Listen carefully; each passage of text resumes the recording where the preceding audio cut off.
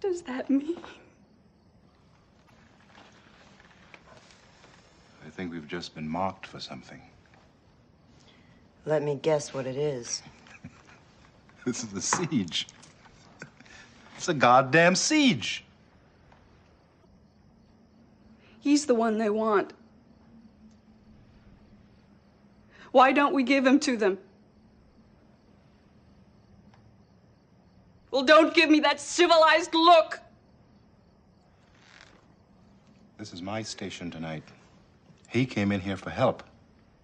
He's going to get all the help we can give him. Very nice, Lieutenant. Thank you.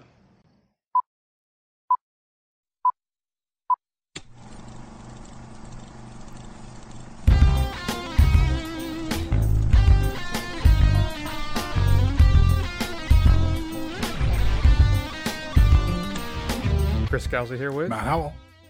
On this episode of The First Run, Matt and I are going to head back to Haddonfield one more time. For now, I assume. As the David Gordon Green and Danny McBride helm Halloween franchise reboot comes to an end with Halloween Ends. Is Jamie Lee Curtis' second run at a franchise resetting sequel the best one yet?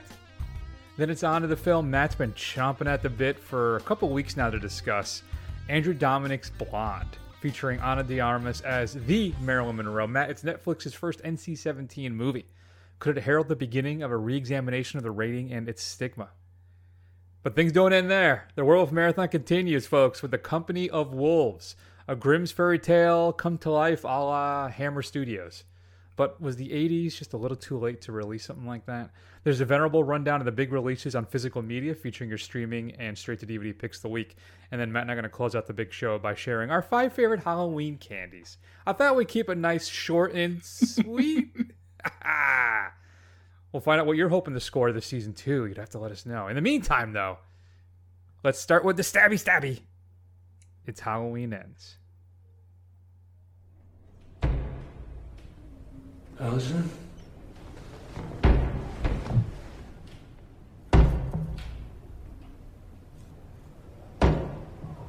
It's nice to see you.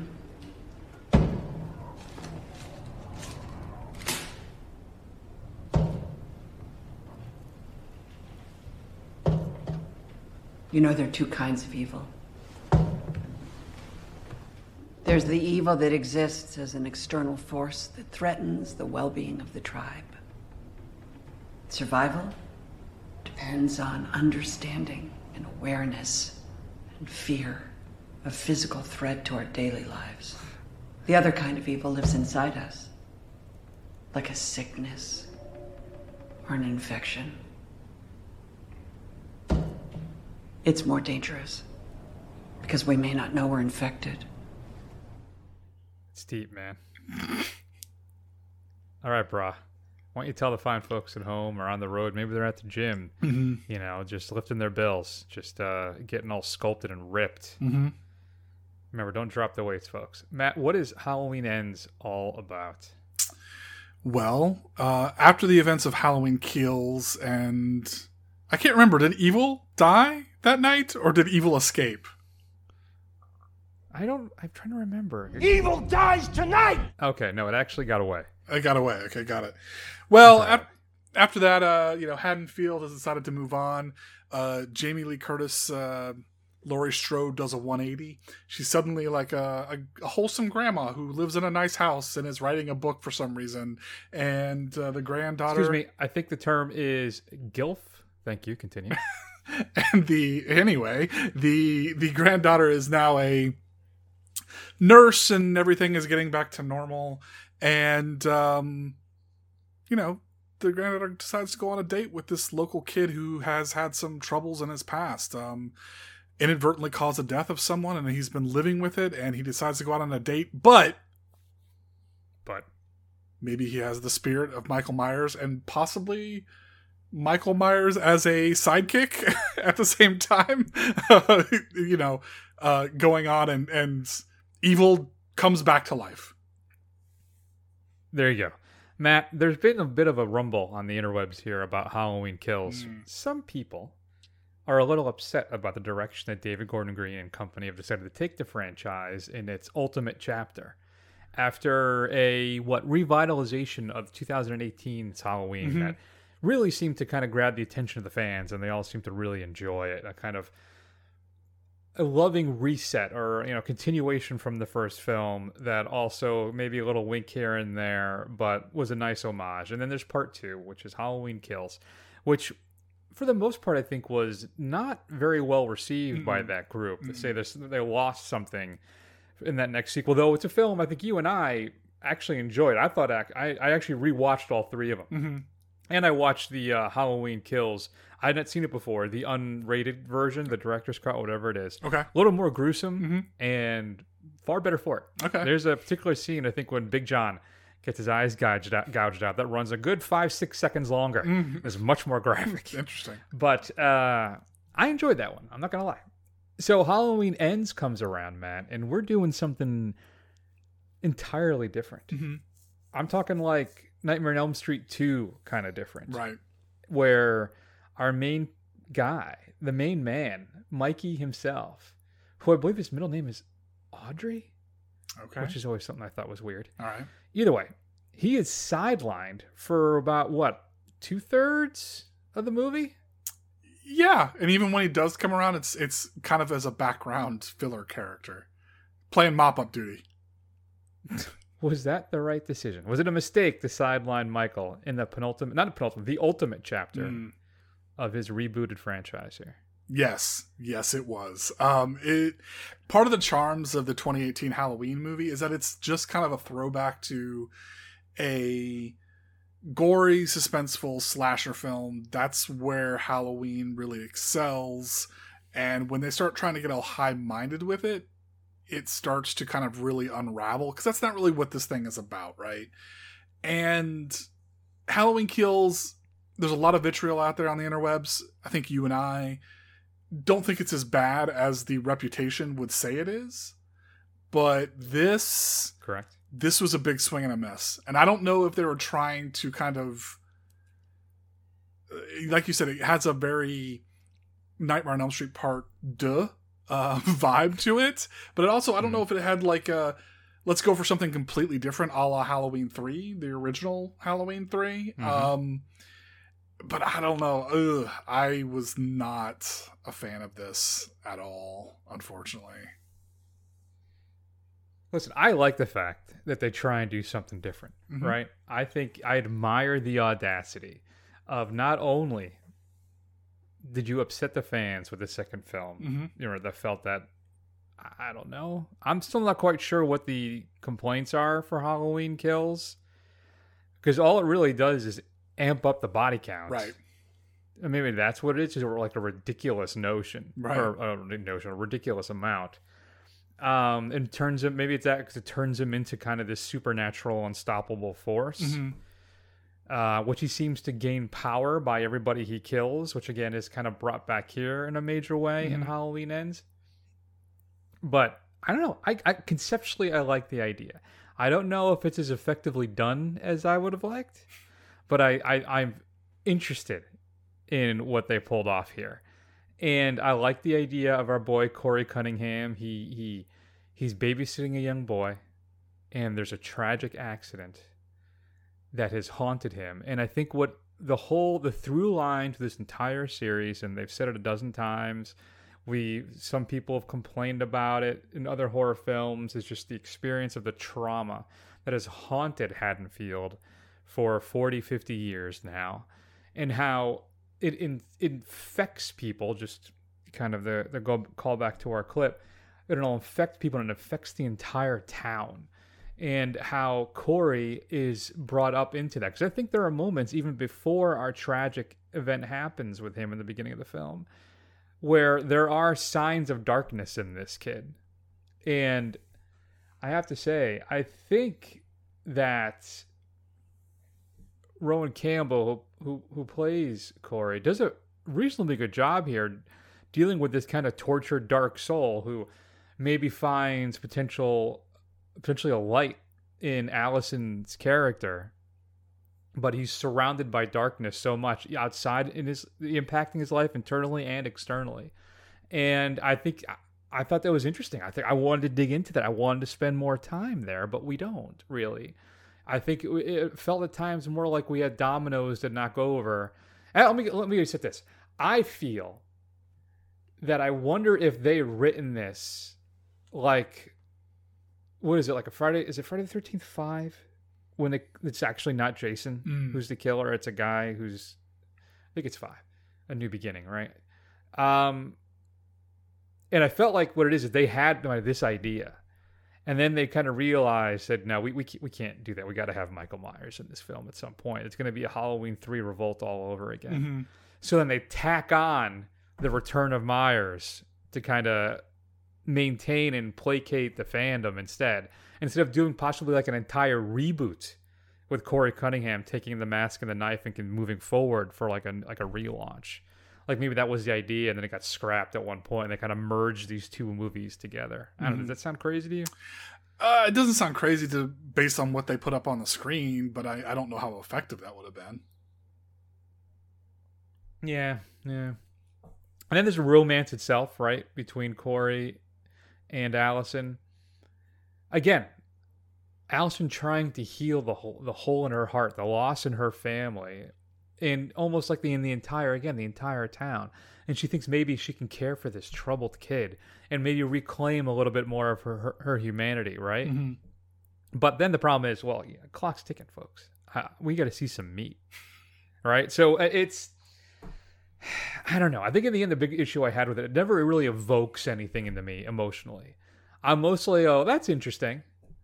But no one's been killed for a while. And I don't know if I'm just spoiled by the body count of Halloween kills. I'm not sure. But I don't know, Matt. There's things I enjoyed about this, and there's things I didn't think were that successful. And what's funny, too, there's a couple times, because Danny McBride kind of co-wrote this, I can tell you exactly what lines he wrote. Like the scene in the kitchen where Jamie Lee Curtis makes a joke about her chest or something like that. Mm-hmm. That's clearly a Danny McBride line. Clearly. There's a couple of them like that, too, that are in there. But I'm soft on this film because I think so many of the Halloween movies are very, very, very, very, very bad. Mm-hmm. And I didn't hate this. I guess I'll say that. I didn't hate it. Yeah, see, I did hate it. I don't think... I appreciate the idea of going to a high-concept horror film, and I have no problem with going with a high-concept horror film, but they can't decide which way they want it. They want it to be a Halloween film, or do they want it to be a high concept kind of deconstruction of, if not the genre, then Halloween as a franchise in and of itself, right? Yeah. And they try to walk the line between the two, and it doesn't work out either way. It's like you got to commit to one or the other, and they don't, and it just doesn't make sense. And then, of course, the kind of perfunctory when Michael shows up for the kind of final battle, which you kind of saw in the trailers and stuff, or at least bits and pieces of that in the trailer, it's just so it just feels so tacked on. It feels so silly. The whole thing is just, I don't know. It has some interesting kills in it, I guess, but even just knowing the fact that that's not Michael Myers and he's not the unstoppable shape, it just takes something away from it, kind of thing. Yeah, I guess so. It's I like, though, you put it much more succinctly than I did after rambling for 6 minutes. That the deconstruction of the franchise and what this stuff is all about. Mm-hmm. And it's just, I think as a cliche goes, it's just a swing and a miss for the most part. But again, there is stuff, I like the ideas. I just think it's not executed as well as it could have been. I think some of the kills, like you said, are pretty well done. I love the confrontation, or whatever you want to call it, at the junkyard there. Yeah. I thought that was pretty cool. Mm-hmm. Lots of great little things, I think. Well, great probably is too strong a term, but lots of fun, little interesting things. And it's just, cohesively as a whole, I just don't think it really comes together. I like that David Gordon Green and McBride basically say, you're not going to make a sequel with this story. Right. We are killing Michael Myers as explicitly and clearly as possible. Right. Which was nice to have that kind of finality, I guess, in it. But Yeah, it's okay. It's okay. Matt, where do we go from here then? Do we just do a straight reboot then, like in 10 years? What's the plan? To give it back to Rob Zombie one more time? I don't really know where we go with this. I mean, obviously, the most successful in this franchise are the original and the 2018 requel. And honestly, they're so successful because there's not that much to those films, right? They are basically a very simple premise, and we're on board because it's fun. After that, I don't know. I don't know if you can resurrect this. I mean, someone will try, but I don't see how it would work. I want them to do what they tried to do before and not chicken out this time. With part 3. Yeah, so the make it like an anthology franchise, a different one every year. Yep. I think that's the way to go. I mean, I could see that working on like a premium cable network or something. Like they would never be able to do that theatrically, but put it on Showtime or HBO or something like that. It could work. What if we do a Michael Myers one every third film? Or maybe he hosts. He introduces the segments by like pointing. He just breathes a little heavier. Yeah. Yeah. Oh, zombies. Oh, great. Yeah, exactly. Yeah, I don't know. I mean, I'm trying to think. Maybe do you think he'd use a dry erase board or something at least? Maybe he has like a speech to text, like Steve. A breathe text? Yeah, exactly. I don't know. I think it'd be cool. That could be cool, but it would never be a theatrical thing. That would be a streaming thing. All right. A couple interesting things. I think there's a nice Christine reference there, even though it's with a big tow truck. We got to see the Thing briefly in the movie. Yep. There is Nick Castle, the original Shape, shows up. Mm-hmm. He's the dildo guy. Yeah, but he's also guy. He's also the unmasked version at the end. That's also him. Oh, I did not know that. Yeah, that's also him. I thought they went with the Courtney guy the whole time. All right. And then the knitting needle from the first film is a callback as well. That's a huge knitting needle. It looks more like a railroad spike. I was like, is that really what knitting needles are really that big? Well, as a knitter, I can tell you. I think for me though, Matt, you probably figured out what my favorite little homage was in the entire film. Did you catch it? I don't know. Maybe I did. I don't know. What is it? It's the Halloween 3 credit font. Oh. And the color. Yeah. It's all the Halloween 3 stuff. Makes sense. So, yeah. Not only did we get the masks, but we got the Halloween 3 font and color as well. So I was happy about that. Matt, I'm going to give Halloween Ends a C+, a gentleman C+. A gentleman C+. I am going to give Halloween Ends a Scallywags D. That I don't know, Matt. That's what I think of it. You don't have any idea what you're talking about. That's a new drop, folks. I hope you're excited. I got another one too. Oh, it's good. I can actually use it for you, Matt. Where is it? Okay, you ready? This one's for you. Mm-hmm. Not a fan. Not a fan. Nope. All right. What do you think at home, folks? If you're still at the gym pumping that iron, grab your phone, shoot us a text, feedback once you're done with your reps. Feedback at thefirstrun.com. Matt, let's keep going. I know you're super excited. I'll let you lead with this one, all right? You're going to have to tell us what it's about as well. And then let's see if you have a question for me. I'm going to put you on the spot. So you have about 45, 50 seconds, and go. I'm a slave to this Marilyn Monroe. I signed up for a luxury cruise, but like Lorelei Lee, I'm in fucking steerage paddling. Now, Miss Monroe, you don't mean a word of what you say. If you weren't Marilyn, who would you be? Miss Monroe, you're cruel. Every one of us, everybody in the world, would give their right arm to be you, and you know it. Oh, I do. Marilyn, you are the sweetheart of this and any other month. Marilyn, you are a whore, a blonde tramp, Nobody will ever love you, you disgusting tramp. Get off of our radio, television, and out of our movies. You're poisoning our children. Not a fan. There it is. Movie critics. Some of them love Marilyn, some of them hate Marilyn. So Matt has a lot to say about this, but I wonder, was Matt, were you a fan of Blonde, or were you... Not a fan. I don't know where to even begin with this film. So this is a fictionalized version of the life of Marilyn Monroe based off of the Joyce Carol Oates book of the same name called Blonde.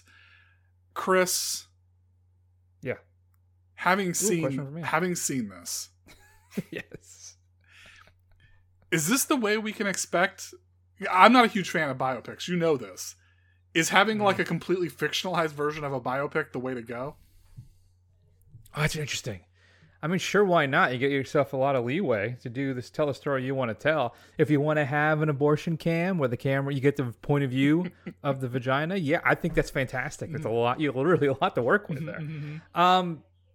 I enjoy the idea of a somewhat fictionalized. Well, let's put it this way: I think all your authorized biopics tend to have some fictionalized elements to them. True. All right. If you wanted me to talk 45 minutes about Bohemian Rhapsody again, I will. But, there's a certain aspect. But yeah, to take something in... I don't know. As an artist, I want to say yes. There are things about Blonde that as an artist, I found fascinating and interesting and things that I want to promote. Mm-hmm. As a viewer of Blonde... I want to make sure Andrew Dominik never makes another film again. I'm being hyperbolic there. I'm watching this, Matt, and I feel like we're definitely watching a piece of art and not a traditional kind of movie, right? It goes farther than just a fictionalized story of Marilyn Monroe. There's a whole kind of different vibe thing that Dominic's going for in this film. And the problem is it good?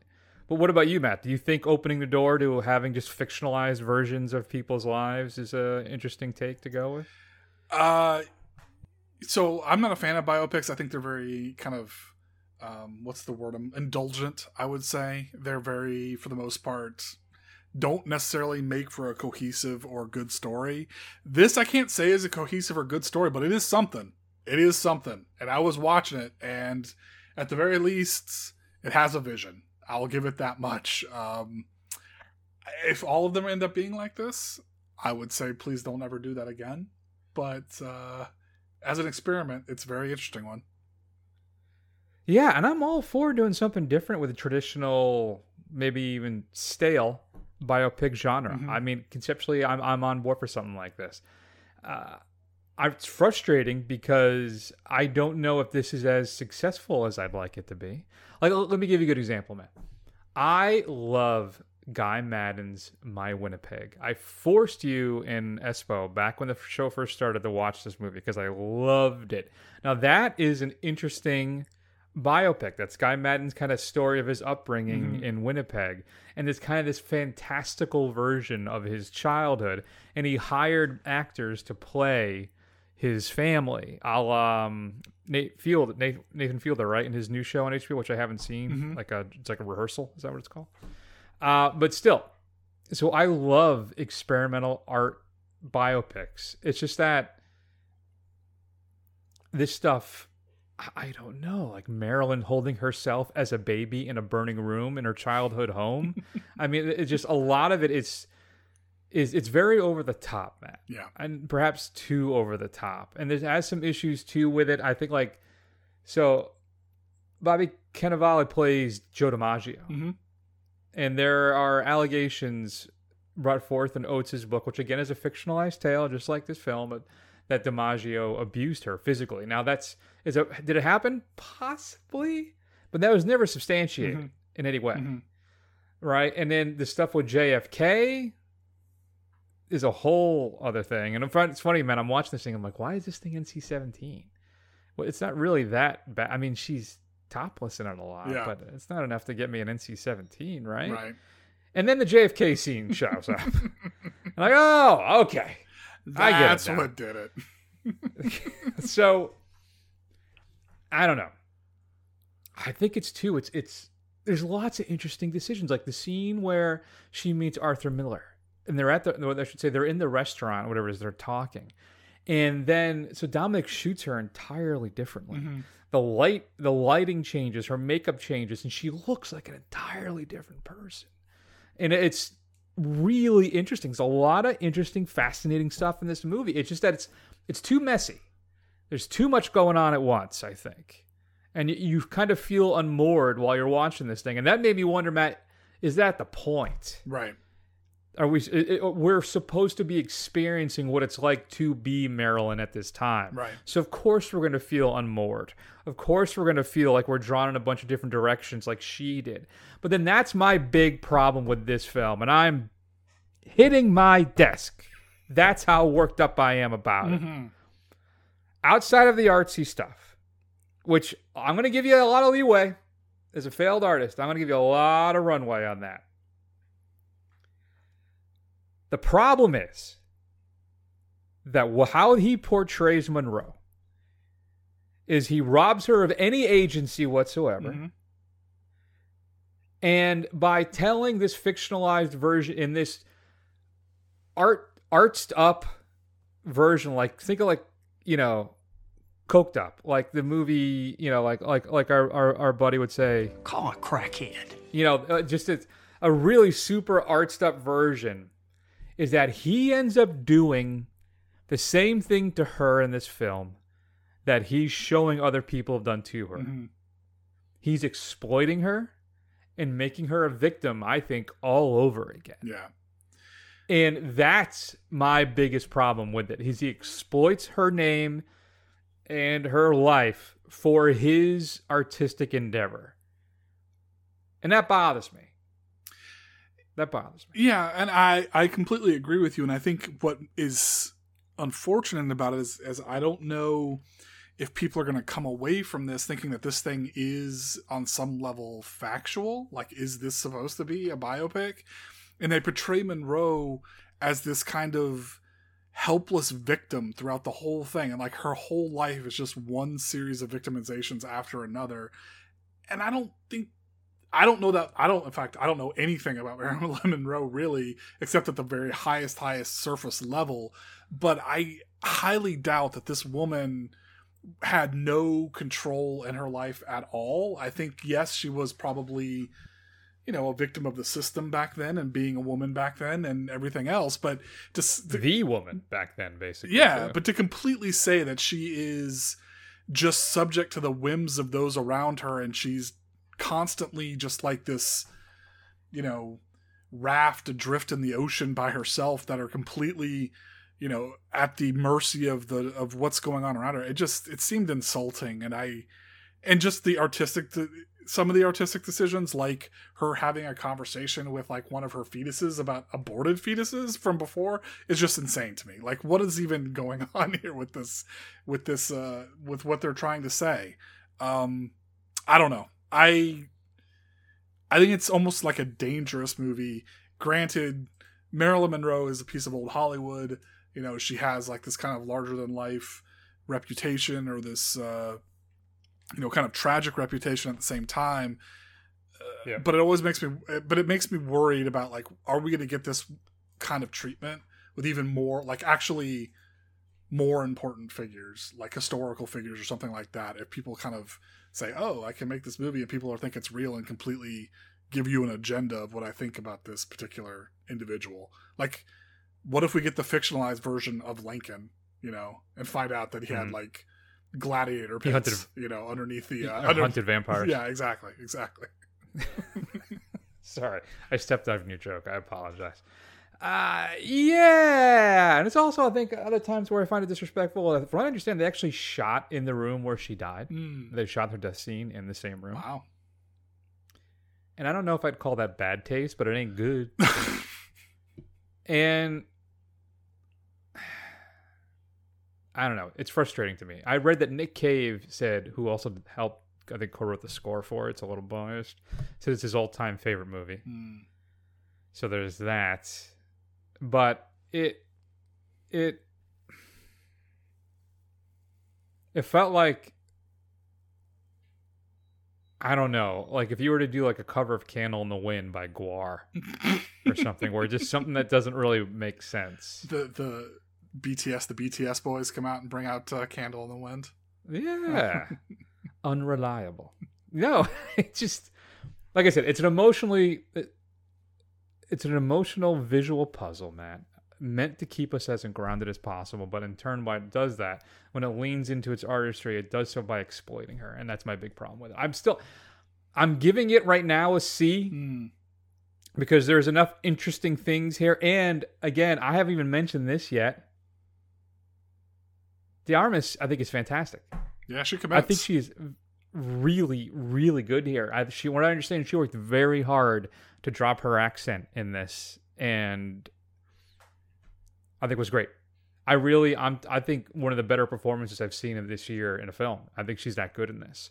But the problem is she's caught up in a whirlwind of art and exploitation that Dominic presents her in. Yeah. And it's too bad. But it does no justice to Norma Jean, except perhaps by the performance of Ana de Armas. That's what I would say. So I gave it a C.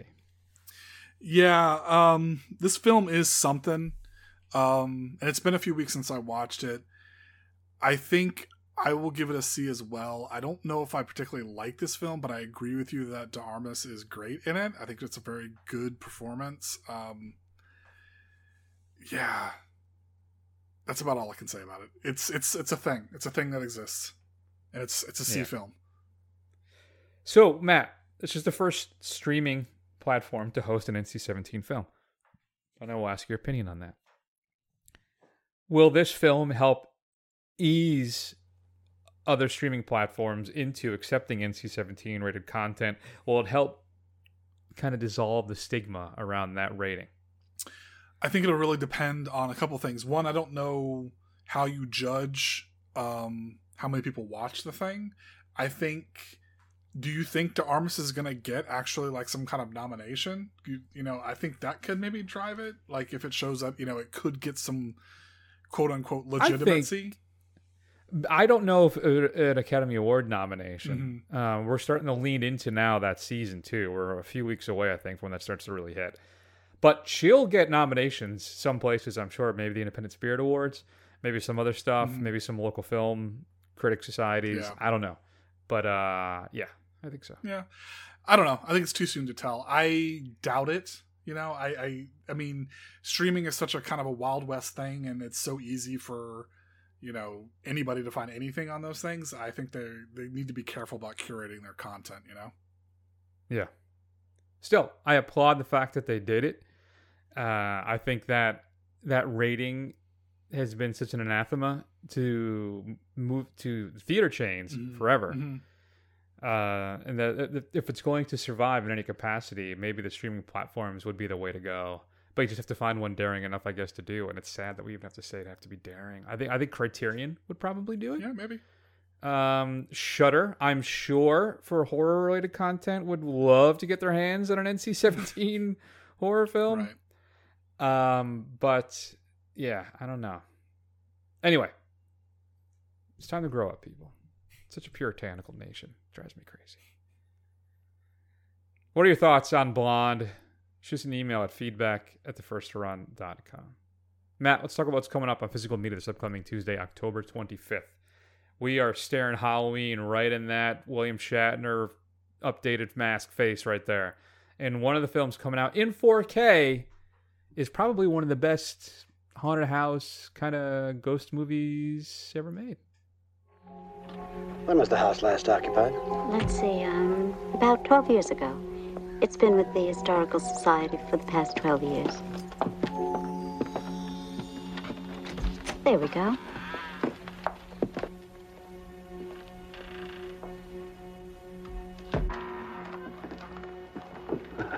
Wow.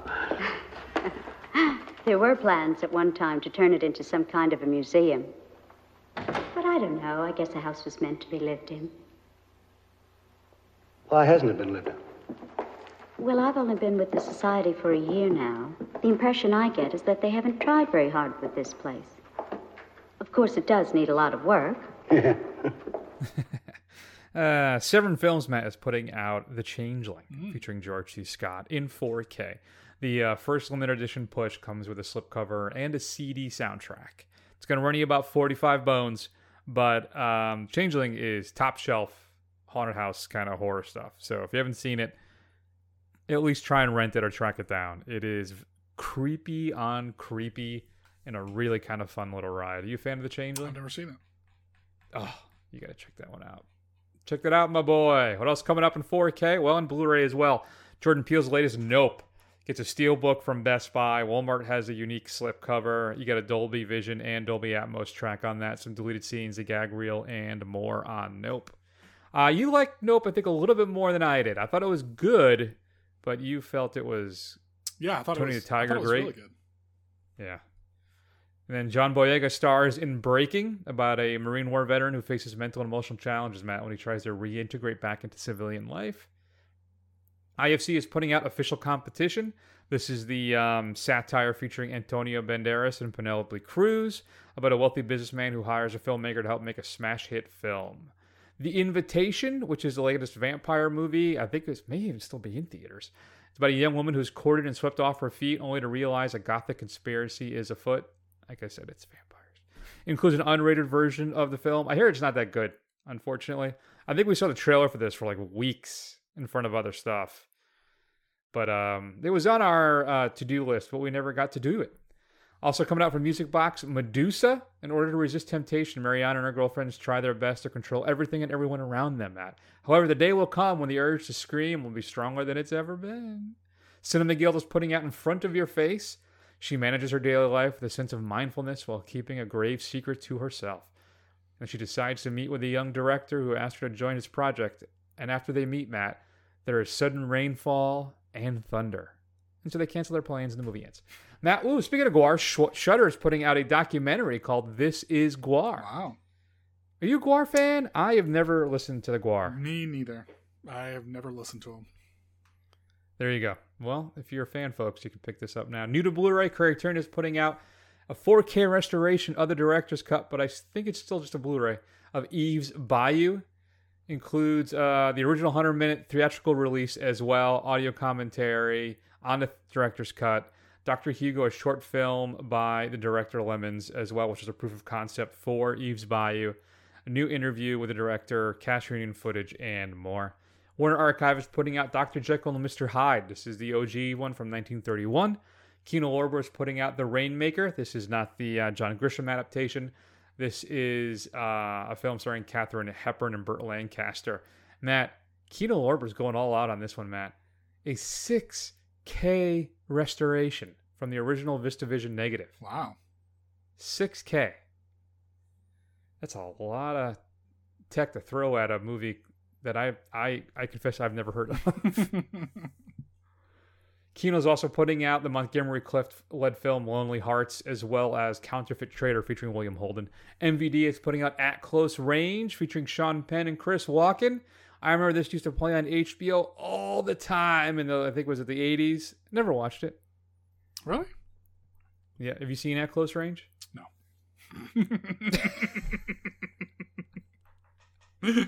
Great. Sean Penn is putting out Severin is putting out a box set called The House of Psychotic Women Rarities Collection. This is what Matt calls Mrs. Howell every now and then. Anyway, Footprints on the Moon, The Other Side of the Underneath, Identikit, and I Like Bats, all included in this set. 4K restorations for Identikit and Footprints, 2K restorations for I Like Bats, and The Other Side of the Underneath. Includes an introduction by Kiera Jancy, who is author of The House of Psychotic Women. An extended work print version of the film is included for The Other Side of the Underneath as well, Matt. They're also putting out My Grandpa is a Vampire, an individual release, Dracula vs. Frankenstein, the Plaga Zombie Trilogy, and then Tales to Keep You Awake. Synapse is kicking out The Kindred in a standard edition. It's a 4K restoration of the unrated version of the film before they had like a super deluxe super edition of it. Now there's your standard edition if you wanted to hold off and not pay for all the extra goodies. What else are coming out? The Magic, Myth, and Mutilation, the micro-budget cinema of Michael J. Murphy from 1967 to 2015. 26 movies in this collection. I'm not going to read them all. You'll have to do your own research on that. We talk about The Changeling, Matt, and its 4K restoration. Also coming out in 4K. Children Shouldn't Play with Dead Things.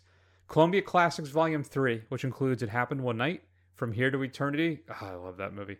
To Sir with Love, The Last Picture Show, Annie, and As Good as It Gets.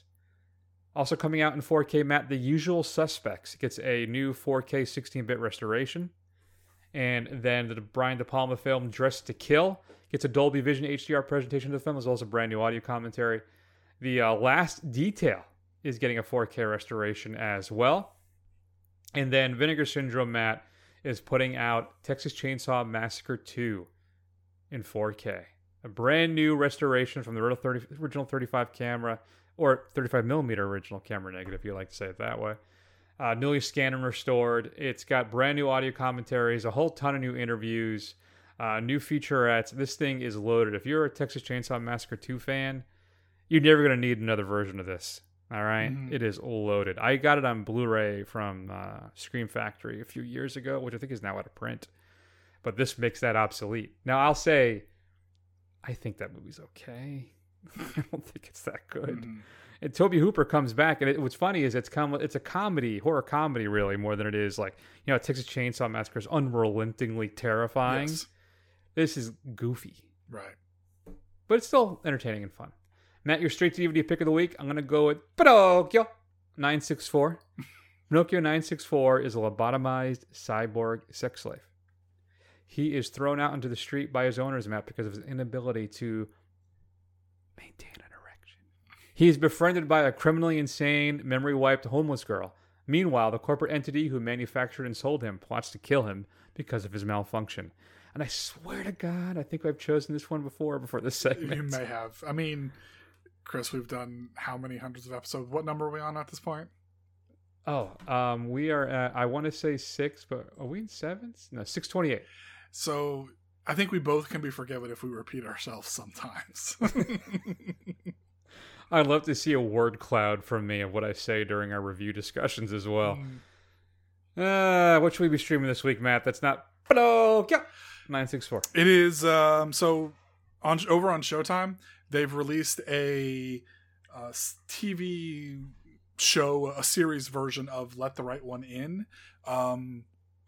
It's taking a different tack where the kind of fundamental couple is the young vampire is the daughter and the caretaker is her father, and it's kind of the relationship between the two of them and what he has to do from a parental perspective to try and keep her alive. But first episode's out. I quite enjoyed it. Second one is probably airing in about 2 minutes. So it's on Sunday nights, I think at 10 o'clock. I've quite enjoyed it so far.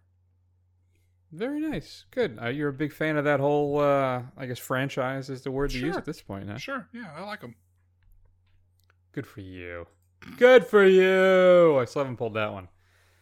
All right, Matt. Let's talk a little bit about the next film in our werewolf marathon.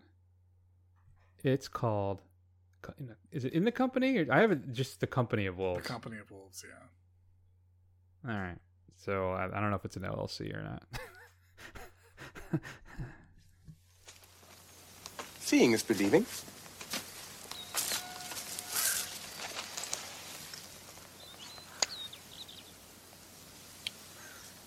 The little needle always points north, no matter where I go. So I always know exactly where I am. I don't believe it, even though I see it. It was this compass that brought me safe through the wood. But you lost your way in the wood.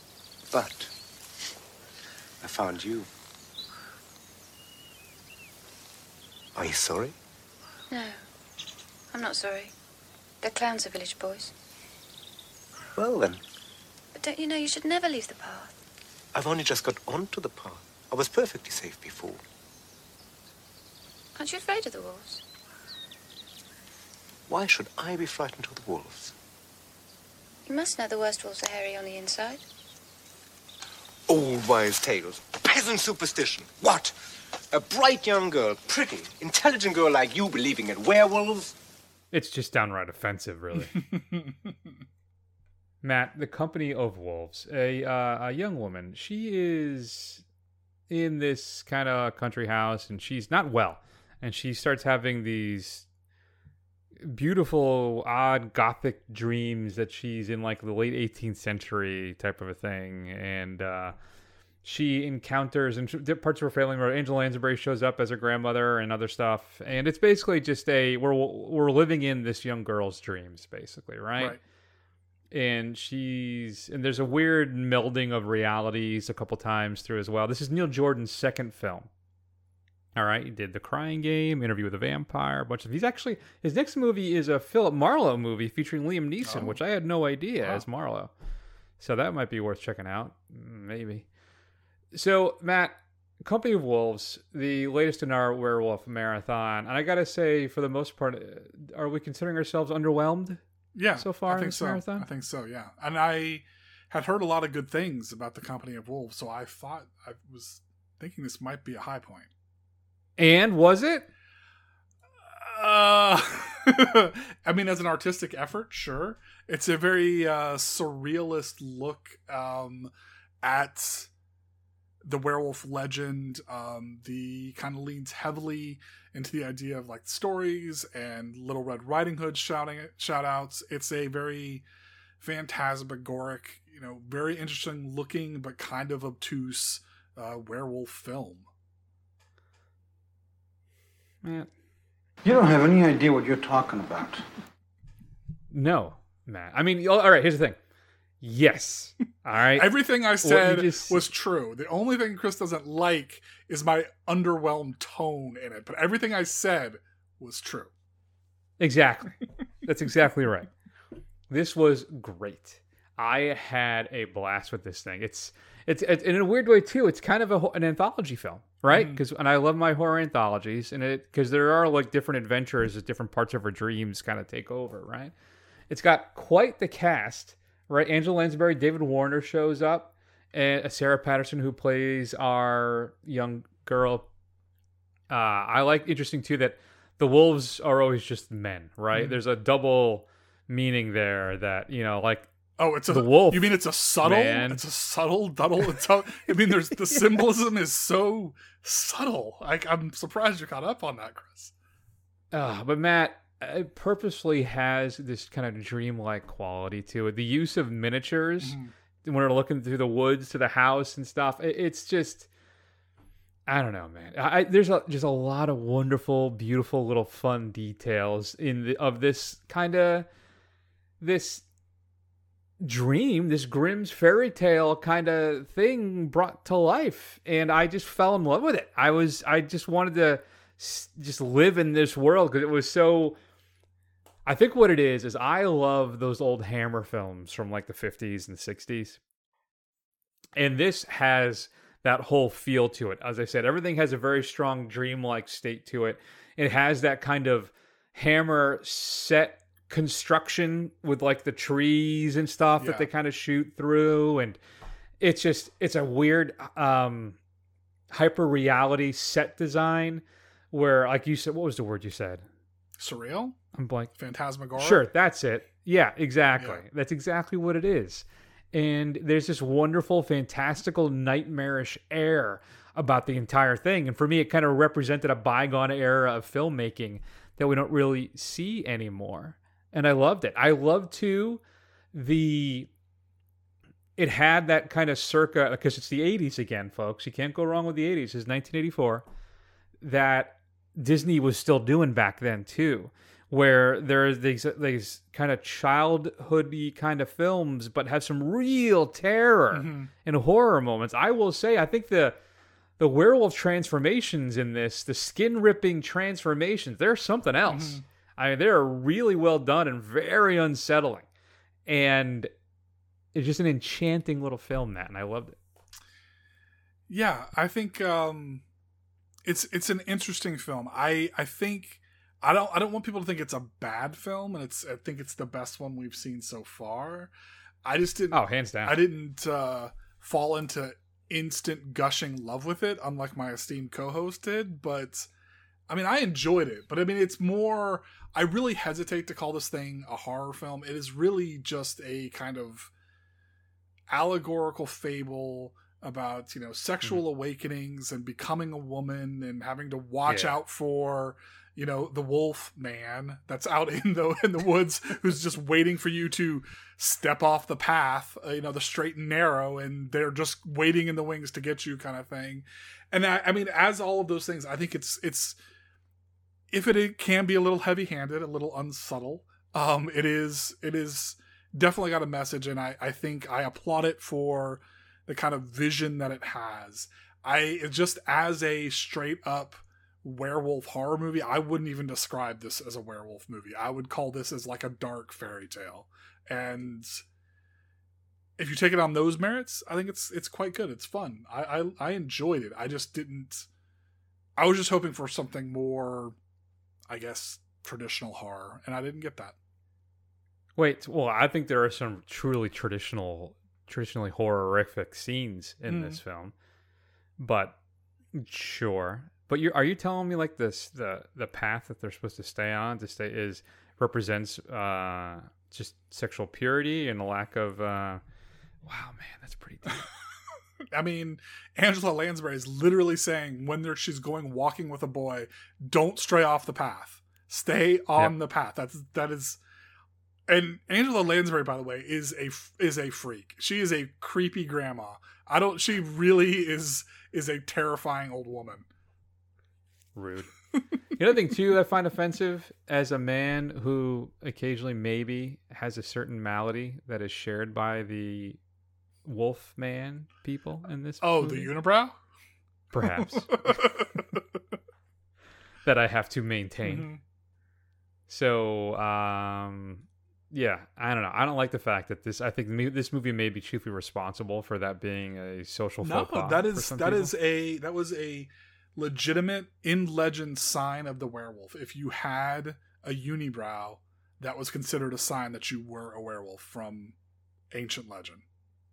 Well, there you go. The other one. Well, I'm not. You're not. But I forget what was the other one. I think one of the other ones was like, I can't remember. I think it was either your fingers were all the same length or your pointer finger was like way longer than the rest of your fingers. Oh, interesting. Yeah. I don't know. Well, I don't have that issue. And I'd say my unibrow isn't terribly strong, but it would be noticeable if I didn't, if you didn't take care of it. Take care of my business. If you didn't manscape on your face. Yeah. Good times. What about you folks? Do you have a unibrow? Shoot us an email. No, I'm gonna go mad. I'm gonna go. I'm gonna go. You know what? I'm gonna do it. I'm gonna do it. A minus. Company of Wolves. Yeah, I'm gonna give it. I think I'm gonna give it a B. As a horror film, I'm alright with that. As a horror film, not really a horror film, like a dark fantasy to traumatize your preteen daughters with. Yeah, works for me. I'll take that B. Hands down and twice on Sunday. Have you seen A Company of Wolves? It is currently streaming on Peacock, correct? Correct. You can check it out there. Also, I will let you know, just because we're friends, between both of us here, Scream Factory is putting out a Blu-ray and a UHD of this, like in a week. All right, I know what Chris is putting on his long list. You know, my holidays are already so screwed. There's a new David Bowie box set coming out. Their Queen is finally putting out the Miracle box set that they've been teasing for like 10 years. There's a special edition of that box set, Matt, that comes with the reproduction of the rare Miracle promo that was put out to like radio stations. It's like a big collector's item amongst fans. Yeah. It's like an exact replica of it. And I was going to buy it, but then you can only buy it from the Queen store. And it would have cost me with shipping $250. That is insane. I couldn't do it. I couldn't do it. I'm proud of you. You shouldn't have done it. So, I will say the vinyl, though, in the box set includes Too Much Love Will Kill You, which was originally part of the Miracle album that they ended up taking it off. So, it's exclusive to the regular special edition, which you can buy on your Amazons and other places, which is a lot cheaper. Which I may have bought it. I don't know. Maybe I pre-ordered it. I couldn't say. I'm not telling you. So I've locked in my Christmas presents. It's the Bowie box set and the Queen Miracle set, and I'm pretty much done. That's it. I do want to get those new AirPods. I'm not an AirPods guy. I hate the way they look. Yeah. But the AirPods Pro Gen 2 have the Dolby Atmos, not Dolby Atmos. They have the surround sound. Oh, do they? Built into them. Okay. Interesting. Which is, I don't remember what they call it. Lossless. No, it's not Apple lossless. They call it, I think they just call it Dolby Audio. Okay. Isn't that what they call it? I don't know. Either way, it's built into the little headphone or jobbers. So is it, another $250 well spent? $250. Yeah. $250. Yeah. Maybe Santa will bring it to me. I doubt it. Santa doesn't like me. Feedback at thefirstrun.com. Let's move on. There's a lot. This show's running long. Thankfully, it's Matt's week to edit. I'm very excited about that. Let's wrap everything up. And this will be fast, Matt. We'll talk about our 5 favorite candies. We can't possibly talk like that for like an hour. We're in Andre's exclusive continental restaurant, which caters to only the most discriminating clientele. How's the food, sweetheart? Rotten. That's nice. Where's the stuff? The stuff is here now. Great new day sensation. Light and free now. Gives you elevation. Enough is never enough. Enough is never enough of the stuff. The stuff, the taste that makes you hungry for more. The stuff, taste that delivers. It certainly does. Let me tell you, Matt. Are you a big fan of Larry Cohen's stuff? Please, God, tell me you've seen the stuff. I've seen the stuff. I would hesitate to call myself a big fan of the stuff, but I have seen it. All right. Stuff is good. I think it's one of Larry Cohen's stronger efforts. If you haven't seen the stuff, folks, it was on Shudder for a while. I don't know where it is now, if it's anywhere. Yeah, it's around. It'll pop back up again. You can watch about Killer Marshmallow Fluff. Good stuff. I didn't even mean to do that. Holy crap, I'm good. I am good. Matt, what's your... I'm going to go first. I want you to have the number one. Let's put it this way. If we don't have the same number one... Show's over. I don't know what you're thinking about with your Halloween. No, I don't worry about your Halloween candy affections.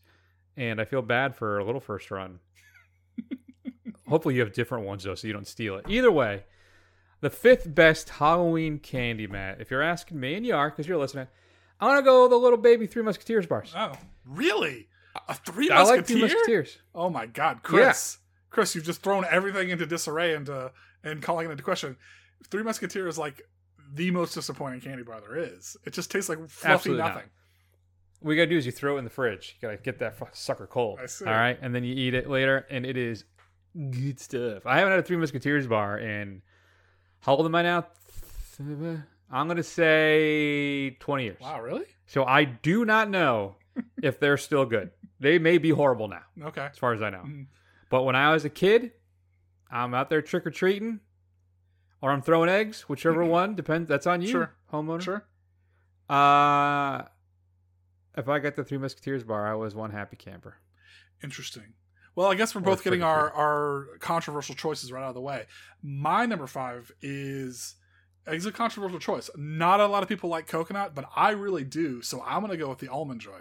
I like Almond Joys. Yeah. I think they are a little bit of the tropics. I mean, compared to the artificial nothing that is a Three Musketeers, an Almond Joy is fantastic. It's got coconut, it's got nuts, it's got chocolate. It's great. Nope.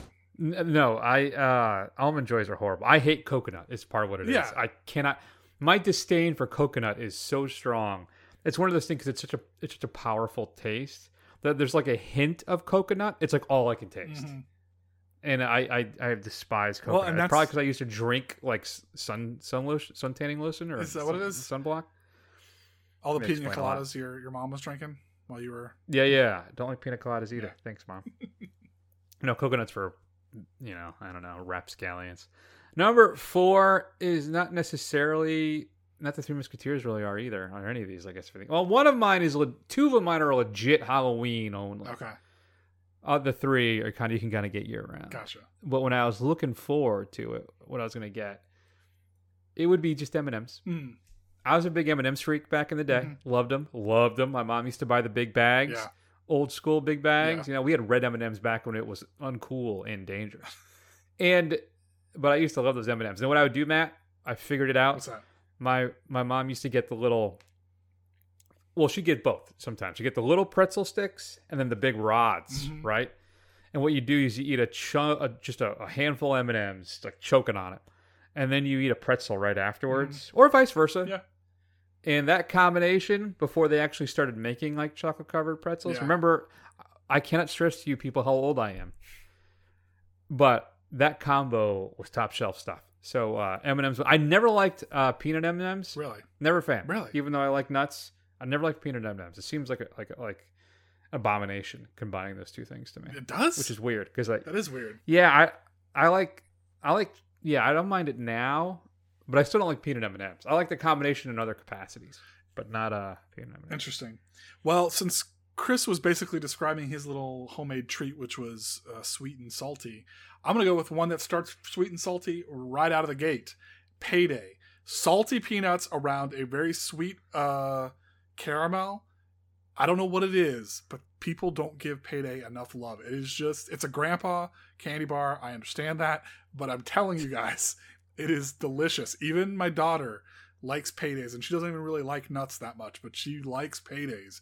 There's something about those salty peanuts, and then you hit that sweet caramel on the inside. Fantastic. Yeah, I'd imagine that you'd. No, I never really had the Payday. No? I don't. Yeah, Here's my problem. I was never an adventurous kid when it came to my food. Sure. I never was. Sure. So, I mean, that's fair. My number 3 then is, I may have. Yeah, no. You know what it is, Matt? I'm going to be honest with you. You ready? Are you sitting down for this? I'm obviously sitting down. You can see me. I'm going to go. I'm trying to think of it as a particular flavor was my favorite. Yeah, I think so. I'm going to go grape blow pop. Oh, interesting.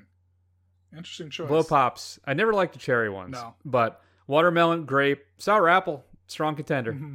But there's a strawberry one too, right? I think that was tight.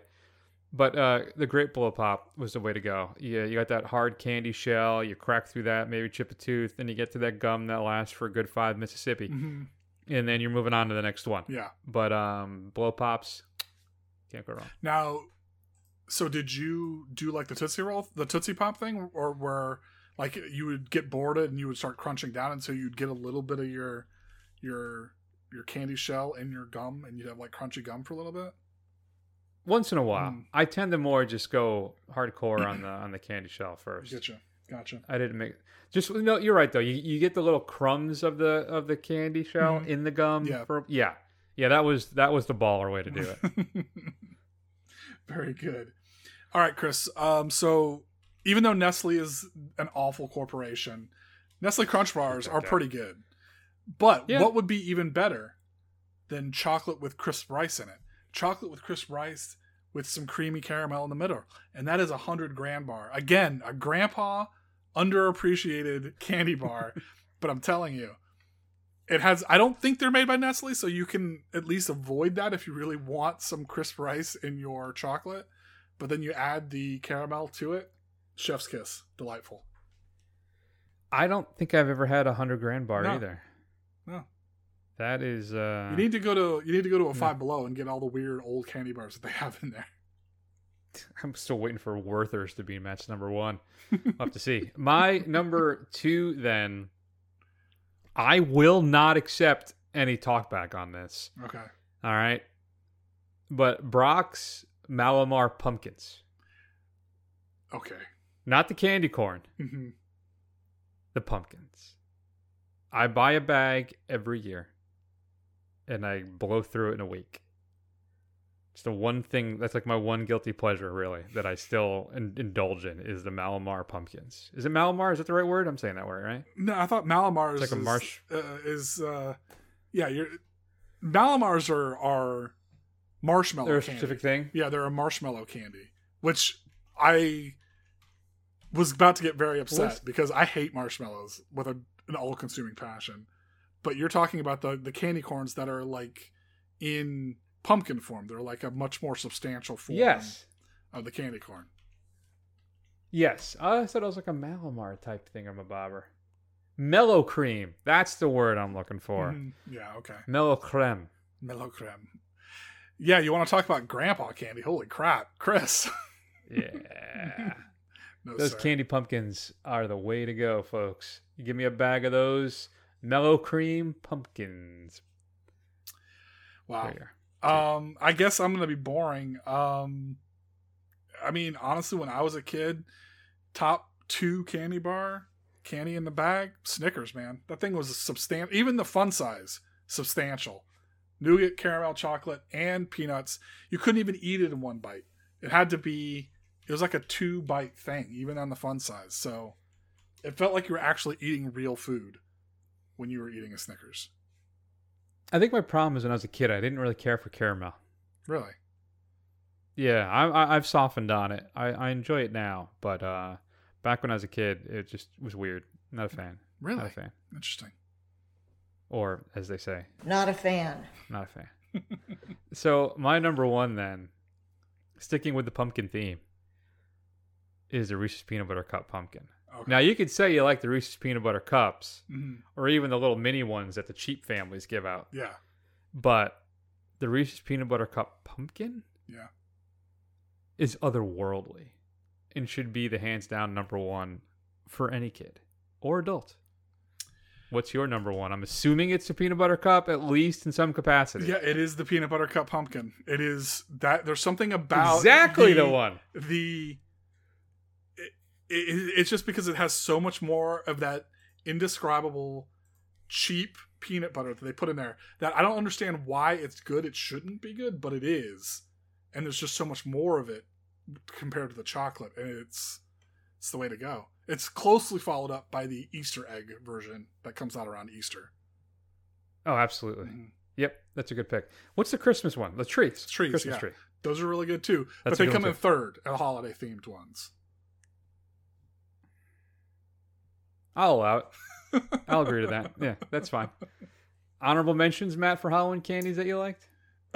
Twix, Dots, they pull your teeth out, you know, those little gummy candies that you had. And this is another controversial take. Sometimes, instead of getting Twizzlers, which I'm not a big fan of, you would get Red Vines, and I do like Red Vines. I was never a big fan of those at all. There was a Twizzler that was it strawberry that I actually thought wasn't bad. My mom used to like the licorice. Ugh, the my mom ones, used to like and black I'd be licorice too. It's gross. Disgusting. Yeah, must be an old white lady thing. All right, so my honorable mentions would be Sour Patch Kids. Good one. Butterfingers, which I came to late in my trick-or-treating life. I didn't like them when I was young, but in my late 11s and 12s, 13, near the end of my trick-or-treating, is when I got into Butterfingers. Starbursts are solid. Skittles, Nerds, I liked a lot. When I was a little kid, I liked Candy Ribbons. You know, the little dots. Yeah. My sister loved Candy Ribbons, dear God. And then finally, Nerds. Oh, did I say Nerds? No, I meant finally Ring Pops. Oh. That were in my top 5 for a while. Interesting. But Ring Pops are good stuff. Oh, you like the hard candy. I never would have guessed that. I guess I do. Yeah. I used to like rock candy a lot too. I haven't had that in a very long time. Yeah, I haven't had rock candy in forever. Cut your mouth off. Are you gonna cut off First Run Junior from trick or treating at some point, or are you gonna let her figure that out on her own? Honestly, she probably was not going to go out this year. She likes to hand out the candy more than she likes to actually go at this point. Yeah, but my mother-in-law and my sister-in-law and my nephew are coming up, and my nephew's a couple years younger than her. They're coming up, so they're gonna go out trick or treating. She's agreed to go out trick or treating for a little while. Does she have a costume? Yeah, she's dressing up as a Taco Bell worker, and she's putting on a headset and everything. Nice. Good for her. Hopefully she doesn't meet up with Pete Davidson. That would probably not work out great for anybody. Pete Davidson coming out of the dark would be a terrifying Halloween experience. What's your favorite Halloween candy? Let us know. Feedback at thefirstrun.com. Reese's Peanut Butter Cup Pumpkins better be on that goddamn list. I swear to God. I'm going to ban you from listening to this show. Doesn't have to be number one, but it's got to be in your top 5. Agreed. Matt, next week, what's going down in the big town here? All right, so we got Black Adam coming up. does Dwayne Johnson look a little slimmed down for Black Adam? He doesn't seem as bulky as we're used to seeing him in some of these trailer spots. You think so? I think so. We'll have to see. Also, possibly Kirk's 3 as well. And then we're on to our penultimate entry in our werewolf film festival, Wolfen, which isn't even really about werewolves. I remember watching that movie like 30 years ago and thought it was great, but I cannot remember a damn thing about it. They're genetically engineered, hyper-intelligent wolves. They're not people that turn into wolves. Oh. So why is it on the list? Because you put it on the list. Oh. Because you remembered it Do you want to and move it? liking it. That's okay. At this point, we can watch it. Oh, okay. I don't know why I thought it was... Okay. Fair enough. Mhm. Good times. Well, at least we're closing out with the Howling. Can't really go wrong That's there, true. huh? Yeah, solid. All right. In the meantime, check us out on Facebook, Twitter, Instagram, YouTube. Do a search for The First Run. Scroll. Eventually you will find us. Head over to Apple Podcasts. Give us a review. That'll help other people find the show. And don't forget to go to thefirstrun.com, where you can find archives of all the old shows, see the report card, and more. I'm going to that live Clerks 3 thing on Sunday. Oh. So a week from today, a little hint as to when we're recording tonight's episode. And looking forward to it. Smith's going to be there, and it'll be interesting. We'll be doing a special episode of Screen Run to talk all about Clerks 3 as well. So good times. So, yeah. In the meantime, I already did all the meantime stuff. All right. Go ahead, everybody. Take care of yourselves. We love you very much. We will see you soon.